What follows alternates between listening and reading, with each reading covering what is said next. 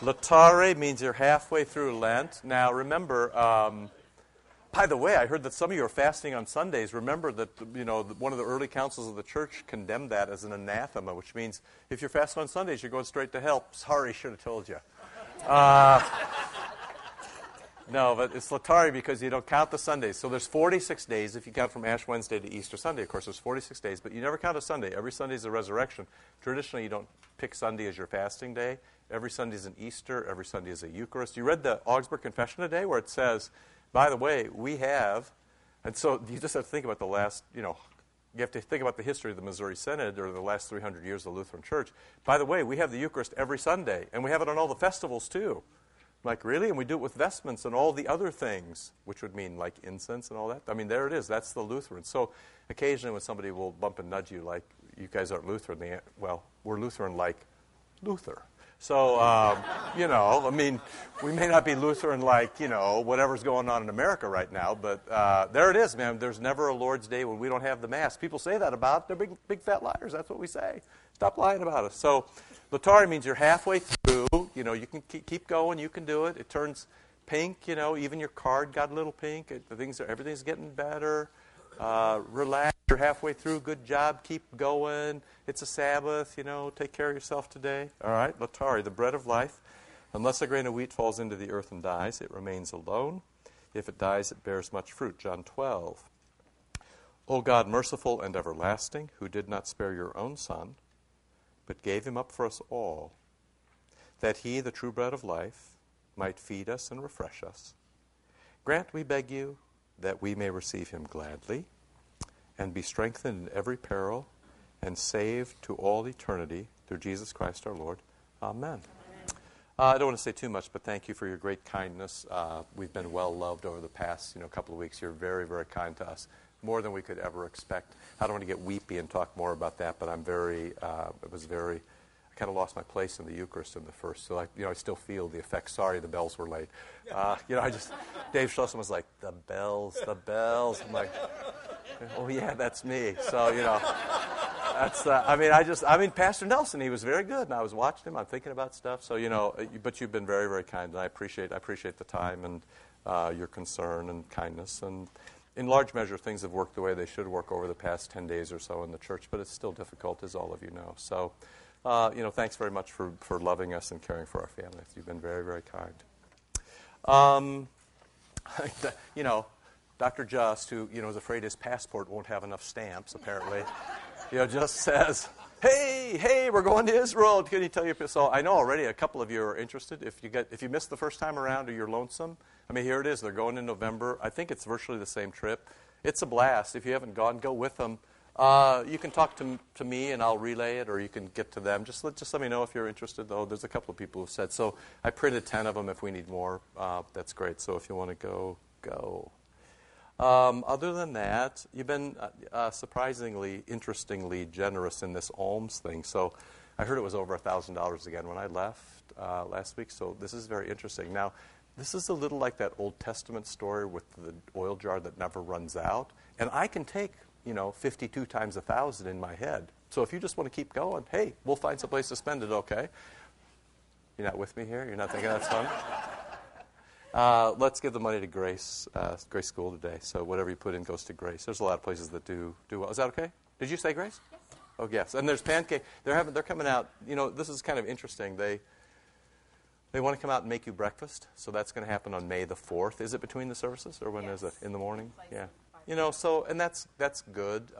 We just told them, you don't need it. But they're like, they clearly have a theme or they have a strategy and they want to go with it. So, we'll play along. So the folks will be here from Grace on the 4th of May, and they'll make breakfast for us. Pancake breakfast. Yep. May the 4th. Yep. Beautiful. Okay. All right. This has been, I feel a little discombobulated given all the things that have sort of happened. So I just sort of wrote you a review. Hopefully this is becoming more simple. As I read this, more and more as I read this stuff and read the passages, this is just the same old stuff. I don't really have anything too new. It's just every year the same stuff from a different angle. However, I will say, one of the great glories of the cards that you wrote me, the theological sophistication of what people wrote me on my mother's death was really quite remarkable. It was a backhanded way of saying, Everything is working. 17 years ago when I came, there's not one of you who could have written a card like the cards that I got. And I got tons of them with, very embracing, gentle, insightful things written. I was very, very, that was the happiest thing. It wasn't just the fact that I got them. It was the fact that you have come to a level of theological sophistication which is beyond just the normal platitude, which is right, but not always. You've heard it 1,000 times before. When we teach the vicars to preach, what we want to say, we tell them, say one thing and say it in a way that nobody's heard it before, That's always the goal. And in some ways, the cards that came back to me were that way. So that was very, very nice. And you from your own experience sort of teaching me to think about things in a different way. That was very, very nice. I realize that that's from the hard work you've put in for many, many years in reading the scriptures and saying your prayers and working with each other. So I want to encourage that. But it all boils down to where we started, which is Jesus gives the Holy Spirit. He never does anything without the Holy Spirit. And when he gives you his Holy Spirit, he gives it to you to make you holy.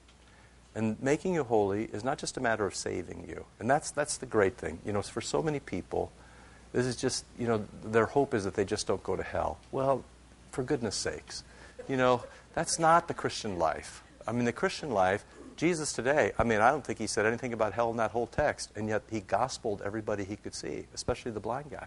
This is a remarkable kind of stuff. So Jesus touches us with the Holy Spirit to make us holy. He touches us through things, through his voice, through the Eucharist, through your baptism. It's very interesting. People would come to see my mother. They said one of two things. They said, you should hold on. You believe really well. You've had a really good life. You, which was not comforting at all. And then occasionally people would come in and say, well, Jesus baptized you, so everything's going to be okay. I mean, the difference between those two things, well, it doesn't seem like very much now, really is night and day. So that Jesus does things to you. Jesus gives you his Spirit. Jesus baptizes you. Jesus gives you his body and blood. This isn't complicated stuff. This is just basic small catechism stuff. But that you've absorbed that, and that you know that, really makes your life different. Yeah, sure, Jesus, you're not going to hell, okay? Exhale. But beyond that, Jesus has a lot of work for all of you to do, a lot of work for me to do too. We don't always see it. It takes a long time sometime. There are bumps in the roads, and we draw a tack. And we've experienced all of that together over many, many years. However, the bottom line is this is not difficult. Jesus wants to make you holy. Jesus does that by touching you with his Holy Spirit. So, think of it this way. There's the Father and the Son in heaven. The Father sits, the Son is at his right hand, and prays for you all day long, and they send the Holy Spirit to touch you. Touch you with words, to touch you with baptism, to touch you with Eucharist, to touch you with love. They touch you, You're either touched or you're not. You don't have to wiggle all around about how strong or weak your faith is. Forget about that for a second. Talk about what Jesus did to you. Jesus touches you. Because he touches you, he saves you. But even in the story today, he doesn't just heal the guy. He sends that guy on his way to be the church. And that guy is startlingly good. That's a very clever blind guy. And he is backing and forthing with the guys, and everybody's selling him out, and he's just like, ooh, here we go. That's you, okay? And that's what the maturity of constantly, observing what God has done to you. Now, I think into myself, how the heck can I teach a Bible study the whole year on, 4 verses from Isaiah? Well, the answer is that the language is very rich, and it's not just words, it's actually life. And so when Jesus talks to you, even when he talks to you about Isaiah, even when he talks to you about the gifts are, it's like walking into a Costco. There's stuff everywhere, right? And it takes a lot of time to figure out all the stuff that's going on. And that's what you're meant to do. But we're coming to a really interesting gift today, the gift of discernment, or the gift of counsel, which later in here I've described to you as a combination of Splunk and the Google driverless car. Have you seen both of those? You know what Splunk is? Splunk is one of the big databases where it's like how the NSA gets from all the phone calls they've tapped, which includes all of yours, down to where somebody is saying, bomb, bomb. That's what Splunk does. It sorts data, okay? It's a sieve, but it sorts a tremendous amount of data for a couple of little things. It's what, your computer people in the congregation do in the middle of the night when you think they're sleeping. The Google driverless car. You've seen the driverless car, right? Right? So there's a system. There's power. We've talked about this as might, right? There's power. But, if you just like put a brick on the accelerator and sit on the hood, even in Nebraska, eventually the road is going to turn, right? So the thing is, you can't just unleash power. You can't just unleash knowledge. There's nothing worse than somebody in the church who knows a lot of stuff and has no discernment. And that's the gift we're going to talk about today. Discernment is, and it's come to the fore because Pope Francis is a Jesuit. And the Jesuits, one of the primary things they talk about is discernment. It just happens to be popular right now because he said a couple of times, he's throwing everybody for a loop. This morning I'm making toast, and there I turn on the television, there's the Pope at confession. Have you seen it? He was walking to hear confession, and he takes a right turn, and he kneels down in front of this priest. Now, of course, what I'm thinking to myself, everybody else is amazed the Pope goes to confession. Everybody knows he goes to confession. The interesting thing is, I wonder if the priest knew he was coming. Because if you're just like this, if you're just the guy there, and suddenly Papa kneels down in front of you, you're like, this should be interesting. But they showed it, and they must clearly cut away because they only show about, they don't show him actually, they don't give him time to say anything. But the priest is very composed, like, I do this all day long. So either they told him, or he does it all day long, which would be the more fun answer. It was like, I heard the Pope's confession this morning. Sorry, I can't talk to you about it. So that was, it's just very interesting. Anyway, this notion of discernment, a couple of times the Pope has said things like, I don't know what the answer is. We're going to have to think about that. Well, that throws everybody for a loop, because you're the Pope. You're supposed to know things, Well, he comes from a tradition that values the thing that we're going to talk about today, which is counsel, or what we might know as discernment. It typically happens in a couple of places. One is in private confession, where even in our book there's a little place where it says, now the pastor can offer any counsel that might be appropriate to the day or to the sin. The other place is what's become very popular in America in the past 10 years or so, which is called having a spiritual director. And basically, a spiritual director is not necessarily a pastor. It's somebody who has the gift of discernment. Somebody who can take all the data and sift it and then put it into action. Okay? So now what you're starting to see is that these gifts that the Lord gives us are now starting to fit together. Okay? So you have this very happy gift. We started with humility. And humility, here's the problem. And I'm going to go aside here. I know you always think I'm just going aside, but here's the deal. I was thinking about this. I could write you my whole outline on one page, and then you'd say, "Oh, that was brilliant. He followed the outline." Well, here's the thing. I write this down so you can take it away and look at it later. But I also have more to say, as Jesus says. I have many things yet to say to you. So it's not always going to go straight down the outline. The outline is just the bare minimum. If anything does us in this congregation in the next decade, it's going to be pride. Okay? I can smell it occasionally on the edges. I see it well up from time to time. Discovered in myself. Here's the thing, and pride is insidious. If anything does us in, I'm just saying this to you because I want you to be very careful. And the reason I want you to be very careful is because right now you're very good. Okay? Everything is working. Everything we touch, we say we're going to have kids in. 40 kids show up to sing in Latin on a Wednesday afternoon. We say we're going to have dinner on Wednesdays. So many people turn out to dinner, we have to move into a bigger room. Everything is working, okay? There's two things you can do when everything is working. You can say, aren't I a good boy? I can make everything work. Or you can rejoice. Exactly, which results in humility. Praising God is the memory of what God has done for you, and then you realize you're not self-sufficient, and that makes you very thankful, and then when you're thankful, you're humble, okay? So it's the memory of what God has done for you, which expresses itself in different ways. The Scripture talks about it as memory, so God will say to the Israelites when they take a wrong turn, hey, all this stuff I've done for you. Or when the positive side is when people themselves remember and say, we praise you, O God, we acknowledge you to be the Lord, the Te Deum, right? We sing that. The thing that will do us in, and pride will express itself in this place, as you all just thinking that you're pretty smart and you can do it a little better than the person who's doing it right now. So all I'm going to say to you right now is just watch your sharp elbows, okay, going forward. Because I know you're all good, and I know you're all smart, and I know that you could all get it done. I actually know that about you. But part of living in a community together is knowing when somebody else is doing it, they're not going to do it exactly the way you would do it, and you need to just give them just a little bit of slack. On the other hand, if you're doing it, you have a responsibility to look around and do it the way everybody else. In some sense, you need to provide some consolation to other people. So if you're doing things, you can't do them just the way you want to do them.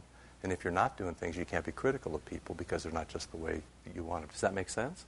And if we go down, it's going to be because of pride. It's going to be because we didn't handle our blessing well. So what's going to be really important for us in the next 5-10 years, when everything is working, is for us to manage blessing, to manage success.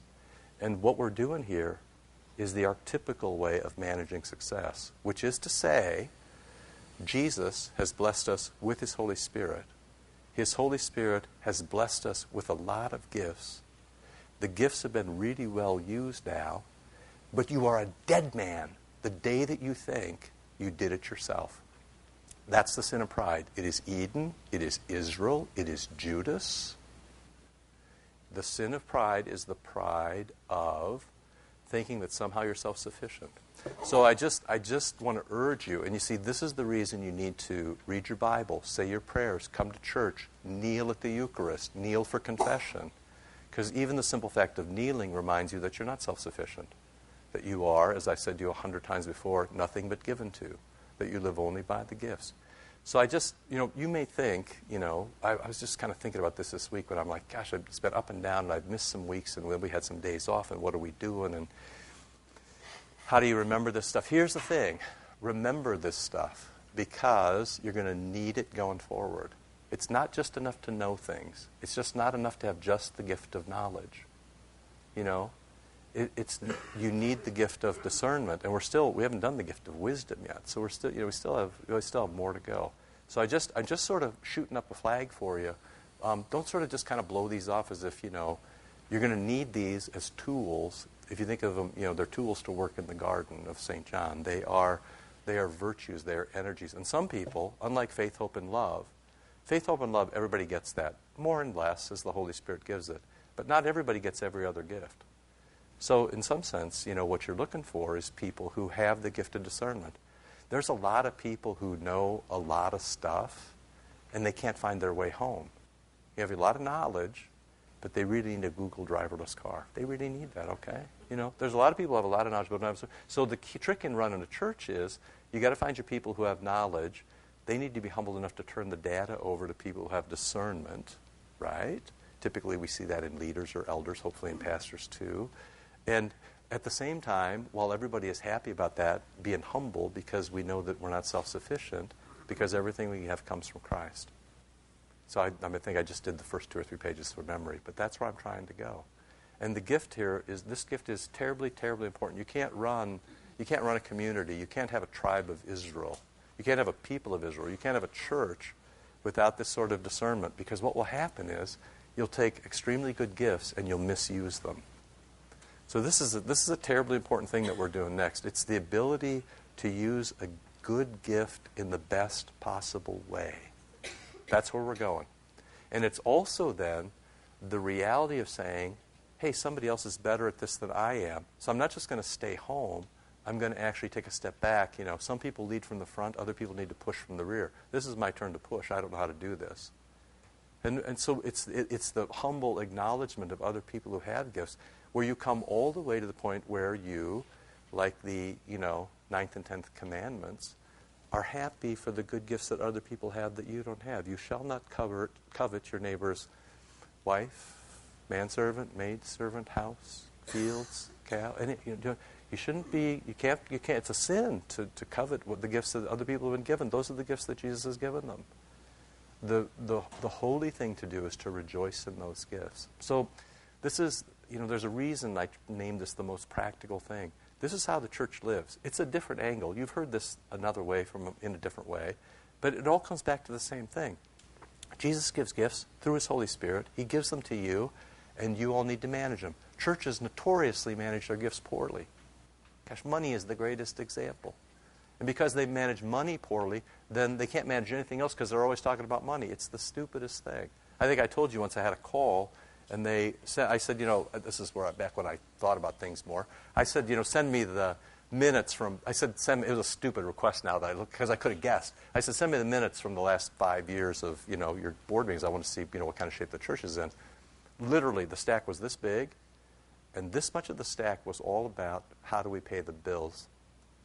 They never talked about anything except how to pay the bills because they'd never learned about money, which is the reason we're doing money again this Lent, even when we're not in crisis. Because if you don't tend it every once in a while, it dominates everything else. Of course, that can be true for pride. That can be true for a range of things. If you don't tend these things always and realize you're always in this battle, you're always tamping them down, you're always confessing them, you're always going to the Eucharist to have them forgiven, you're always going out and saying, okay, Jesus told me who I am and he told me where to go and that's what I'm going to do. Unless you're actively doing that, it's not about just going to hell. It's about having a life embodied, an embodied life of Christ in the church. That's what we're trying to do. So Jesus gives us the gift to do that, and then, of course, we find ways to sin against that, even in these huge ways that just wound people so deeply that you can hardly stand it, what we typically call the mortal sins, or just in the little ways that we sort of chip away at ourselves and each other. We tell little lies, We're a little bit catty. We're not very complimentary. It could even be passive. We don't rejoice when somebody does a really good thing. Like the music this morning was brilliant. It was really nice. It wasn't like a Palm Sunday day or anything like that, but it was well played and well sung, and you sang well and it was nice. We should say on those days we need to say, that was a really, really good thing. If you don't do that, you will by nature fall into the other thing. Right? We are by nature sinful and clean. Original sin is always pulling at us. So what we need to do is actively engage. And that, you see, is the point of a disciplined life. And especially in Lent, when we up the game by maybe fasting. Right? But it's always Christ, Scripture, and prayer, and the divine service, and mercy, and then money, alms and tithes, and witness. It's always those things. And if you don't do those things, you actually get the other. There is no neutral ground in your life. You're either going up or you're going down. So, I'm just sort of putting it out there, and I just want you to beware because it's so good. I mean, things are so good, and they've worked well for a very, very long time. But it's so good. But please nurture that, and you should be saying, praise God for the good that we've been given, and then also, and I'll be careful. And one of the ways I'll be careful is to be actively kind and loving to the people who are around me. And these are the way I can do it. And some of you are better at it than others. That's okay. But rejoice in the gifts you've got and rejoice in the other people's gifts. And you won't even know what to rejoice in if you don't study them. Okay? So that's been the rationale the whole year. We still okay? Okay? So yes, please. We were down in Arkansas at the nursing home last weekend visiting Uncle Tom, and there was a young orderly that had come in to take her vitals and, mop floors and change beds and everything else. And I thanked him. Thanks for taking good care of her. That's really kind of you. And this kid, who I would guess he was probably early 20s, he said it really does good for the psyche to make yourself subservient to another person. It does, actually, yeah. It reminds you there's a lot of things you learn from that, right? Being a servant and not a master. Yeah. So, that's just a friendly kind of heads up and rationale for what we're doing. So, I mean, here's the thing. It's great. It couldn't be greater. And my last week with you is witness it couldn't be greater. But, you remember the story, as I've often told you, about the man who loved his wife so much he almost told her. So, go ahead and extend yourselves a little bit, okay? It's okay if you say something nice to other people, okay? Just keep an eye on it. All right, good? So I'm still at point number 1. Okay, here we go. So this is really simple, It's very practical, and I'm just sort of running you what you already knew. I just tried to organize where we've been. God gives gifts to the spiritual ones. That's to us. Everybody gets faith, hope, and love. Beyond that, he scatters these other gifts, as the Scriptures say, in measure given by the Holy Spirit around. And part of your thing is to recognize your own gifts. Sometimes other people have to tell you, you're really good at that. Or I think you'd be really good here. Right? Sometimes we encourage people into those gifts. Sometimes people try something and they're not very good. There's no shame in saying, "Pooh, I'm just not very good at that," you know. It's why people switch in mid-career. It's the same in the church. You know, you might think you want to visit people, and then, you know, Kirby had a roommate once in college who wanted to be a nurse, and her dad was a doctor, and she bought the nurse's hat and enrolled in nurse's training, and then the first day she went to the hospital, she came home and said, "Hey, you know what? I don't really like sick people." Now, that's a great bit of self-knowledge. So you should probably try something else, okay? Which is great. I mean, it's great that you learned that the first day. Your gifts are sort of like that too, okay? So I'm right at the bottom of the first page. So chiefly, the simplest way to think about this is that the Holy Spirit gives us a new mind. And the Bible talks in all different ways because they're not quite as precise. But basically, you can think or you can know or you can see. Those things kind of go with your brain, with your mind, okay? And then with your heart, we feel and we choose. So, you know, you see chocolate pudding and then you choose it or don't choose it depending on whether you gave up chocolate pudding for Lent. That's the combination of your head, seeing, knowing. I know it's chocolate pudding, I see it, and it looks really, really good. And then your heart says, but you told the little baby Jesus no chocolate pudding for Lent. And then you have the choice, you see. All right? So that's the difference between your head and your heart. All right, I'm flipping the page. Now, I was struck by this. It is the gospel for today. I was struck by this, how often we talk about this. And sometimes, you know, people get nervous about these categories as if they came from Plato or someplace else. But these great categories of what is good and right and true. You know, I can give you some other ones, like what is beautiful, right, and what is consoling. But look at this. Here's the epistle actually turned out to be for today. Once you were in darkness, right, you were just lost. The blind man, you're just lost. You're just, you know. But now, and this is very interesting, you are the light in the Lord. You are light. You are light. So Jesus in the gospel for today says, I'm the light of the world. And then, you know, 20 years later, St. Paul writes, you are light. How does that happen? I thought Jesus was light. He doesn't say, you know, he says, you actually are light. Now, how does that happen? Well, because you bear the wounds of Christ in your body. Jesus is inside you. He shines out through you. And so this all boils down, frankly, to being who you are. This is who you are in your baptism. This is who you are in your Eucharist. It's bigger than who you were when you were born with original sin. It's bigger than that. And every day, and we talked about this early, you cooperate with the Holy Spirit to choose what is, and you can say it out loud, good and right and true, you know. So I'm going to tell you a story. Joe Brockman played his cello last night. And it was very nice. I mean, the kid's a little genius for 10 years old, plus the cello is a great little instrument. You know, he plays, yeah. And I said to him after the service, Jesus is really pleased with you. You know, and he looks at me kind of puzzled. And I said, and you should be pleased with yourself. Now, that's a very important thing to say to people who serve in the church, especially kids. It's especially to your spouse or to your own kids. Jesus is very pleased with you. You have to think this way, because it's true. When you do something holy, when you are generous, when you give alms, when you pray for someone else, Jesus is very pleased for you. You know, and here's the other thing. You know, the opposite danger from pride is false modesty. You can never enjoy anything. You know, have you seen Babbitt's Feast? Everybody seen Babbitt's Feast? That'd be your assignment for today. Go watch Babbitt's Feast. The two main characters, two women, are named for Luther and Melanchthon. And there are, what I've learned to come from Scandinavians have told me, they're not happy Danes, they're sad Danes. Okay?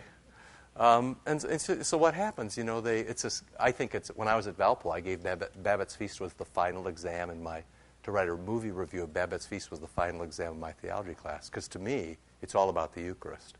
This mysterious man shows up. He enjoys everything, especially a meal. There's this mysterious woman who cooks.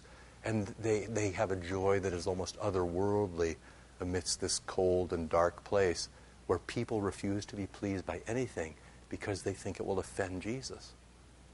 That Jesus is not in the Scriptures. He's not there. That is not Jesus. Jesus is like, hey, you can't fast while the bridegroom is here and you need to pay taxes. Fish. There'll be a coin in his mouth when he pops up. And I say, hey, this will be fun when I walk on the water. I wonder what they'll say when they wake up. I mean, Jesus is having a blast. And when people follow along, he's very, very pleased. So it's important to say, even to kids, like when they play, God is very pleased with you. And because of that, you should be pleased with yourself. That's not prideful. That's the fact of the matter. It's prideful if you say, I'm really good, and I'm better than anybody else, and people are lucky that I played here, and I build my barn so big that someday I don't know what I'm going to do. That's prideful. The other side is the opposite sin is false modesty, when you can't be happy about anything or happy for other people. In the middle is Jesus, who is mostly happy and is only cranky when somebody really, really offends his sensibilities, usually by, defiling the temple so that nobody can worship there. Or when people say that he has a demon. By Beelzebub, the prince of demons, you cast demons out.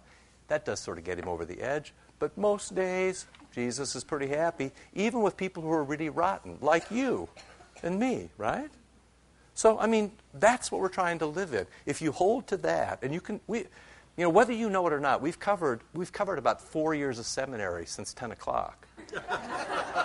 Because this is the notion that you're nothing but given to, and that forgiveness is the beginning, not the end, and that you can be happy in that. How we got to churches that are grim and grumpy is just beyond me. I just can't, So anyway, here it all is, right? So cling to the things, be happy with things, live in the things that are good and right and true. And sometimes just being good and right and true is enough. It's just enough. It's just enough to do the right thing, right? Toward that, the Holy Spirit tells us to flee the big sins. Flee temptation. It's all over Scripture. Because you get ruined. You can get ruined with one great big sin. You can get ruined with the same small sin done 10,000 times a day. At the end of the day, that's going to undo you. Now, Jesus gives faith, hope, and love to every Christian. So that's within the ken of every Christian. But then he also distributes all these other things that the Scripture talks about. And the ones we've been doing are these. They'll come forth from the shoot. There shall come forth a shoot from the stump of Jesse. So Jesse, David, the new David, Jesus. A branch from his roots will bear fruit. And now all the fruits of the Spirit thing should be going off. And here's a list you might like. The Spirit of God shall rest on him like he rests on you at your baptism. Don't you know you're the temple of the Holy Spirit, right? Spirit shall rest on him, the spirit of wisdom and understanding, counsel and might, knowledge and fear, and delight in that fear of the Lord. So we've been kind of working the list backwards. You delight in the humility, fear of the Lord. I'm nothing but given to, and I'm pleased. God is pleased with me. I'm pleased with you. I'm pleased with myself. I don't have to live grimly, right? Knowledge and might, and we kind of work back to counsel. And when we live this way, then, you see, and this is kind of the next thing we need to do, in addition to watching out for prideful things.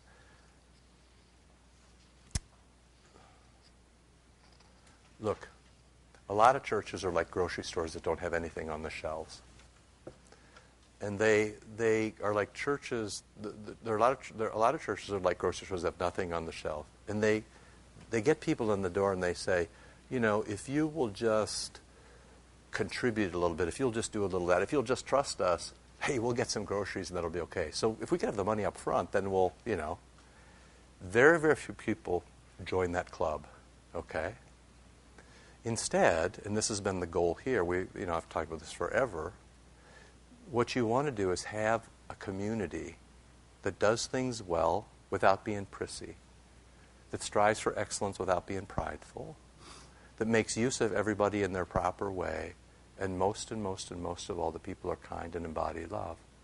If you do that, honest to God, people will crawl over broken glass to get to your place. In some sense, we're pretty well there. The trick is going to be now, if you can hold that at the same time that you begin to say to people, and it's happening more and more, you can just tell by the visitor flow coming in, hey, I love my church and it's really good. What will happen is, one thing is that people will come. The great danger is, though, the parable where Jesus says, when you sow, here's kind of what happens. Some of it doesn't grow. Some of it grows a little while, but but then some of it gives, 30, 60, and 100-fold. So we're kind of right at the point where the shelves are full, and you all, as a witness, primarily by your kindness, but also with your words, begin to draw people in. And then, we need to nurture people so that people stick, so that they don't, spring up and then go away. That's a difficulty with the catechumenate. We had a huge catechumenate again this year, but if we look back, there's people from last year, we had a huge catechumenate last year and the year before, who didn't all stick. Sometimes I've talked to them, sometimes they're like, yeah, swing by, I don't know, we got out of the habit, da-da-da-da-da. We have to find some way. That's kind of the next project for us when, kind of the next pastor comes and stuff, is to try to figure out how to make it a little more sticky and hold on to those people. But if you lose what you have now, then that'll all be for naught. So all the work, you have to be like a store. The shelves are full and attractive. And then you have to hold that, You have to hold that, and then there's always the next thing. So kind of what I'm urging you today is working on holding that at the same time you do the next thing. So we have a different set of challenges than we had maybe 5 years ago or 10 years ago. And it all has to do with living within the gifts that Jesus has given us. It gets a little more taxing. But if everybody can do it and make it kind of, it's like everything else. If you make it as kind of your normal part of life, then you sort of forget about it, okay? So Jesus arranges his gifts. This is how he arranges them so that you can live as his body. And when we do that well, we become his witnesses, okay? I'm turning the page. Now, I've already talked to you about this. So far, what we've done is this kind of delightful humility.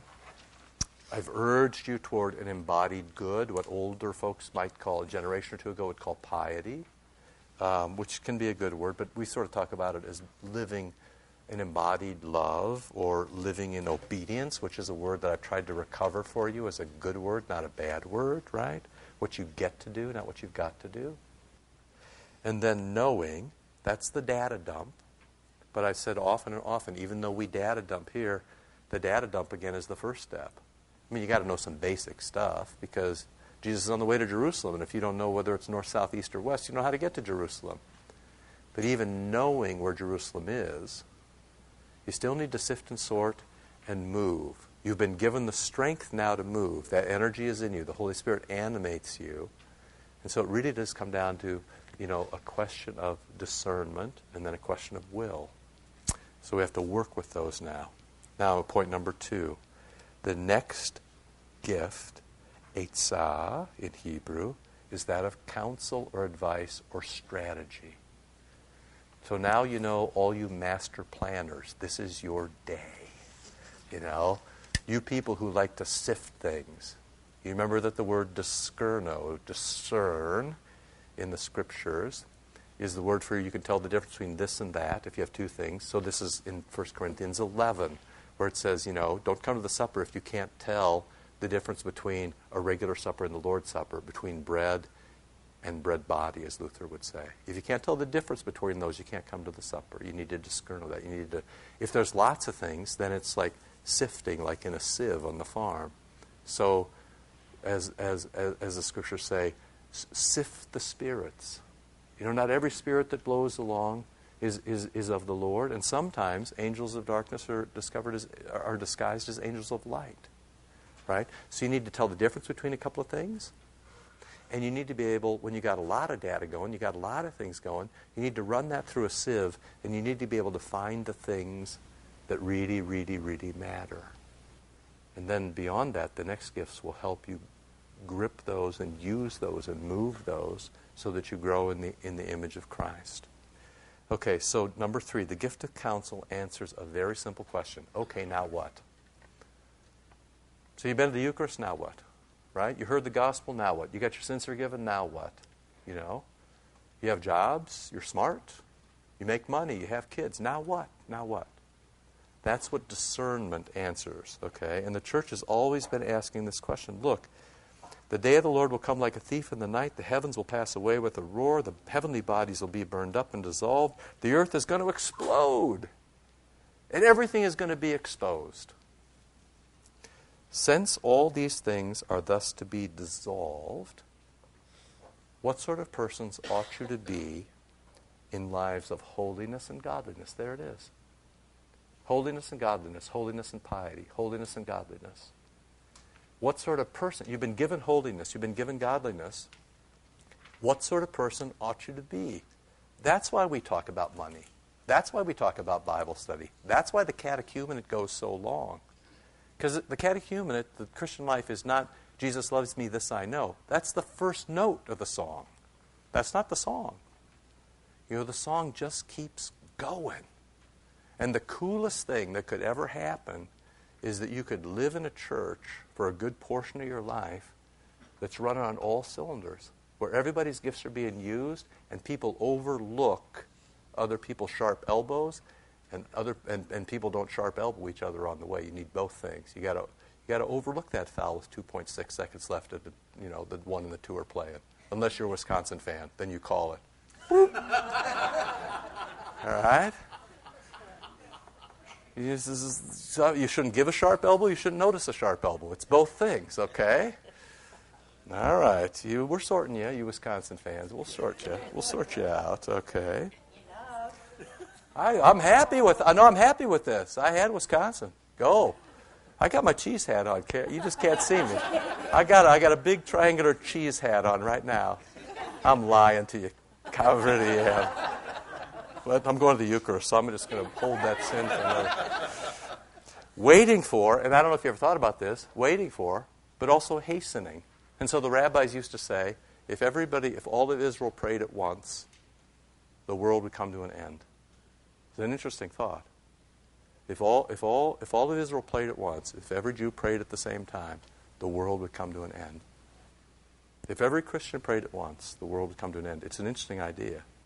That you're not just waiting for the end day, you're actually hastening the coming day of the Lord, because someday it'll happen, right? Flip your page. But according to his promise, the promise of the Spirit that was given, we're waiting for new heavens and new earth. Therefore, right? And now here you go. What do? Since you're waiting for these, be diligent. So the Christian life is not sitting on your hands, no matter what anybody ever told you. It's not about, I'm justified by grace and I didn't do anything, therefore I sit around and wait around to die. No, it's be diligent so that you're found. When he finds you, he says to you, the 10 talents, well done, good and faithful servant, without a spot or a blemish and at peace. So that's the rubric. You're forgiven. Now you need to be really active, and every work has to be forgiven, right? So that when you come, you're living within this forgiveness, and you've figured out a way how to live within forgiveness with peace. This takes a tremendous amount of discernment. It takes the wisdom of people who are mature in the faith. It takes reading the Scriptures and digesting them. It takes the action of figuring out what we're going to do. It takes forgiving yourself and your group, your community, when you go wrong. And it takes rejoicing when it goes right. Only then can you live in peace, right? Only mercy and that kind of kindness brings peace. It's the only way. When you can say, God is pleased with me and I'm pleased with you. I'm pleased with myself and you're pleased with me as well. That's the result of being forgiven, living in forgiveness, and then but not living in pride. And that's the line you have to walk. So anyway, okay, now what is where we're going? Come back next week. We'll go again. Okay, here we go. Lord, remember us in your kingdom and teach us to pray. Our Father, who art in heaven, hallowed be thy name. Thy kingdom come, thy will be done, on earth as it is in heaven. Give us this day our daily bread, and forgive us our trespasses, as we forgive those who trespass against us. And lead us not into temptation, but deliver us from evil. Thine is the kingdom, and the power, and the glory, forever and ever. Amen.